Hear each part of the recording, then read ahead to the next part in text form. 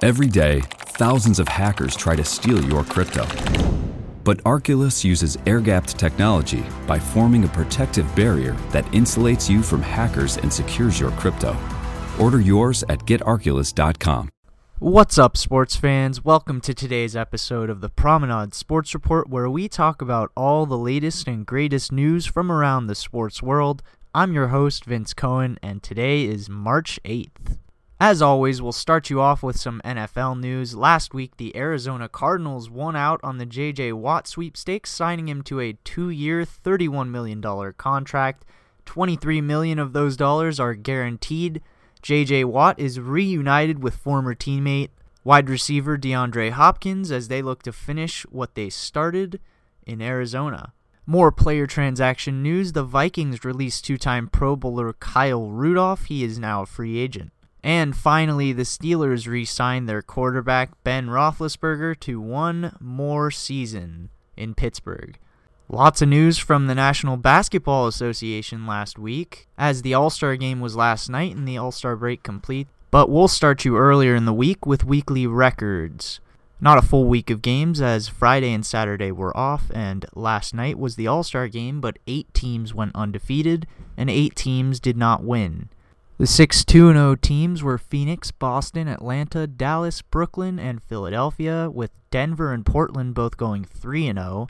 On the flip side, Golden State, Toronto, the Lakers, the Clippers, Utah, Orlando, and Houston were all 0-2, with Minnesota losing their only game last week.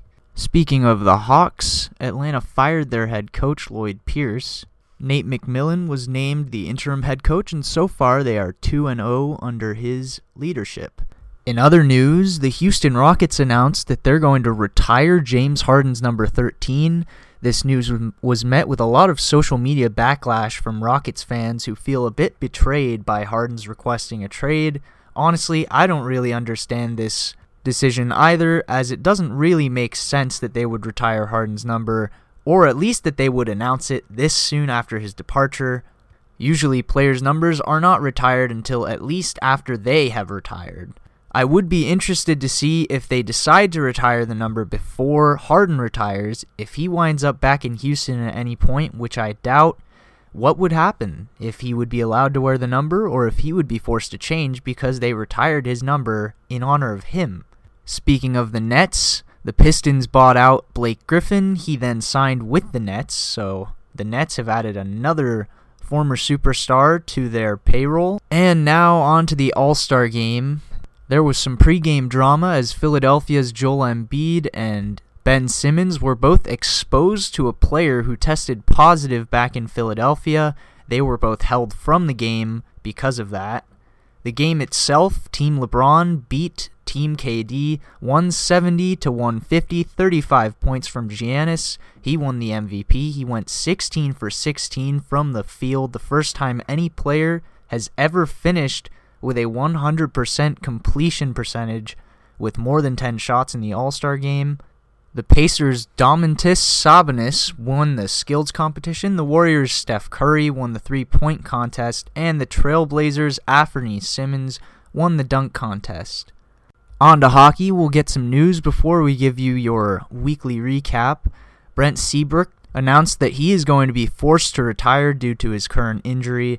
It's a shame. The defenseman was a star on the Blackhawks team that won 3 Stanley Cups and played over 1,000 games just with the Blackhawks. Early last week, Sidney Crosby was put on the COVID list.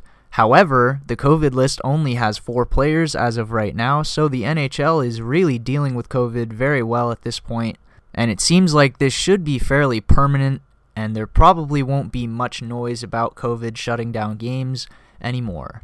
In other news, Tom Wilson was suspended 7 games for his hit on Boston's Brandon Carlo. This is fairly normal for Tom Wilson. He has suspensions pretty much every year in his career. However, 7 games out of a 56-game season is a big one. The Flames fired their head coach, Jeff Ward, and hired Daryl Sutter. Sutter has not coached in 4 years since he was fired by his last team, the Los Angeles Kings. He did win 2 Stanley Cups with the Kings in 2012 and 2014. the Flames are looking to spark a little bit of that magic up north. We'll see if it works out. I'm not so sure Daryl Sutter's style of play will hold up here in this new NHL that focuses on speed rather than grit. However, the Flames are giving it one last Hail Mary before deciding to probably blow things up if it doesn't work out. And some sad news here. Wayne Gretzky's father, Walter, died last week, and we'll give you a moment of silence for Walter. Thank you. Now on to the weekly game scores. There were 3 teams who were undefeated. All 3 of them went 4-0. It was the Islanders, Golden Knights, and Carolina Hurricanes. There were 2 teams that did not receive a point last week. Detroit and Buffalo. Detroit 0-2, Buffalo 0-4 as their losing streak continues and their franchise continues to go down this hole and this path with more and more drama.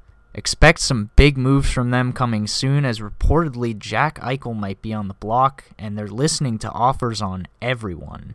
And now for our weekly power rankings based off of our Promenade Power Index formula. We'll read it out for you, 1 through 31, and here we go. Tampa Bay, Carolina, Vegas, Pittsburgh, Washington, Boston, Toronto, New York Islanders, Colorado, Florida, Los Angeles, Chicago, Minnesota, Winnipeg, Edmonton, St. Louis, Arizona, New York Rangers, Philadelphia, Montreal, Vancouver, CBJ, Ottawa, San Jose, Anaheim, Calgary, Nashville, Dallas, Detroit, New Jersey, and rounding it out in last, of course, is Buffalo. According to the Power Index, your teams to watch out for this week are the Pittsburgh Penguins, Los Angeles Kings, and Vancouver Canucks. And your teams to expect to continue their falls are Philadelphia and Montreal.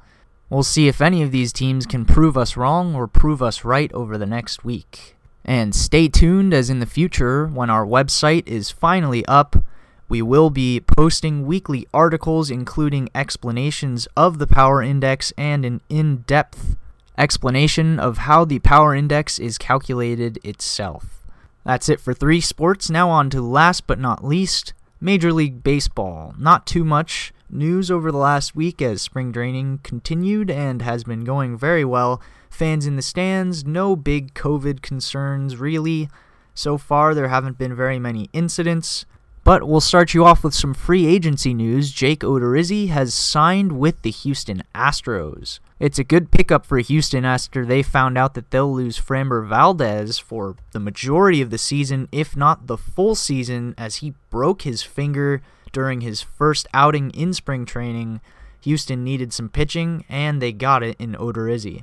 The next 2 points here are both MLB points. The first one, MLB is going to allow in-game video review by teams after not allowing it last season due to the Astros cheating scandal. This is an interesting decision by the league. I support it. I believe all the players support it because they generally simply go back and check on their previous at-bats using the video to get better in-game and improve long-term as well. And finally, our last piece of news comes from the MLB again. They have announced that they're going to hold Lou Gehrig Day on June 2nd every year to build awareness for Lou Gehrig's disease, or ALS. That's right, the same disease that the Ice Bucket Challenge was about a few years back. It's a touching move by the MLB, great move, and I expect it to be a massive success. Anyways, that's all for today, folks. I've been your host, Vince Cohen. Thanks for listening, and tune in next week for more of the best news in sports. Hear that? That's the sound of someone trying to steal your crypto. Every day, thousands of hackers online are doing the same. That's why Arculus uses air-gapped cold storage technology to protect your assets. Using our keycard and wallet app to form a protective barrier, Arculus insulates you from hackers and puts control of your digital assets back in your hands. Order the first truly air-gapped crypto wallet at getarculus.com.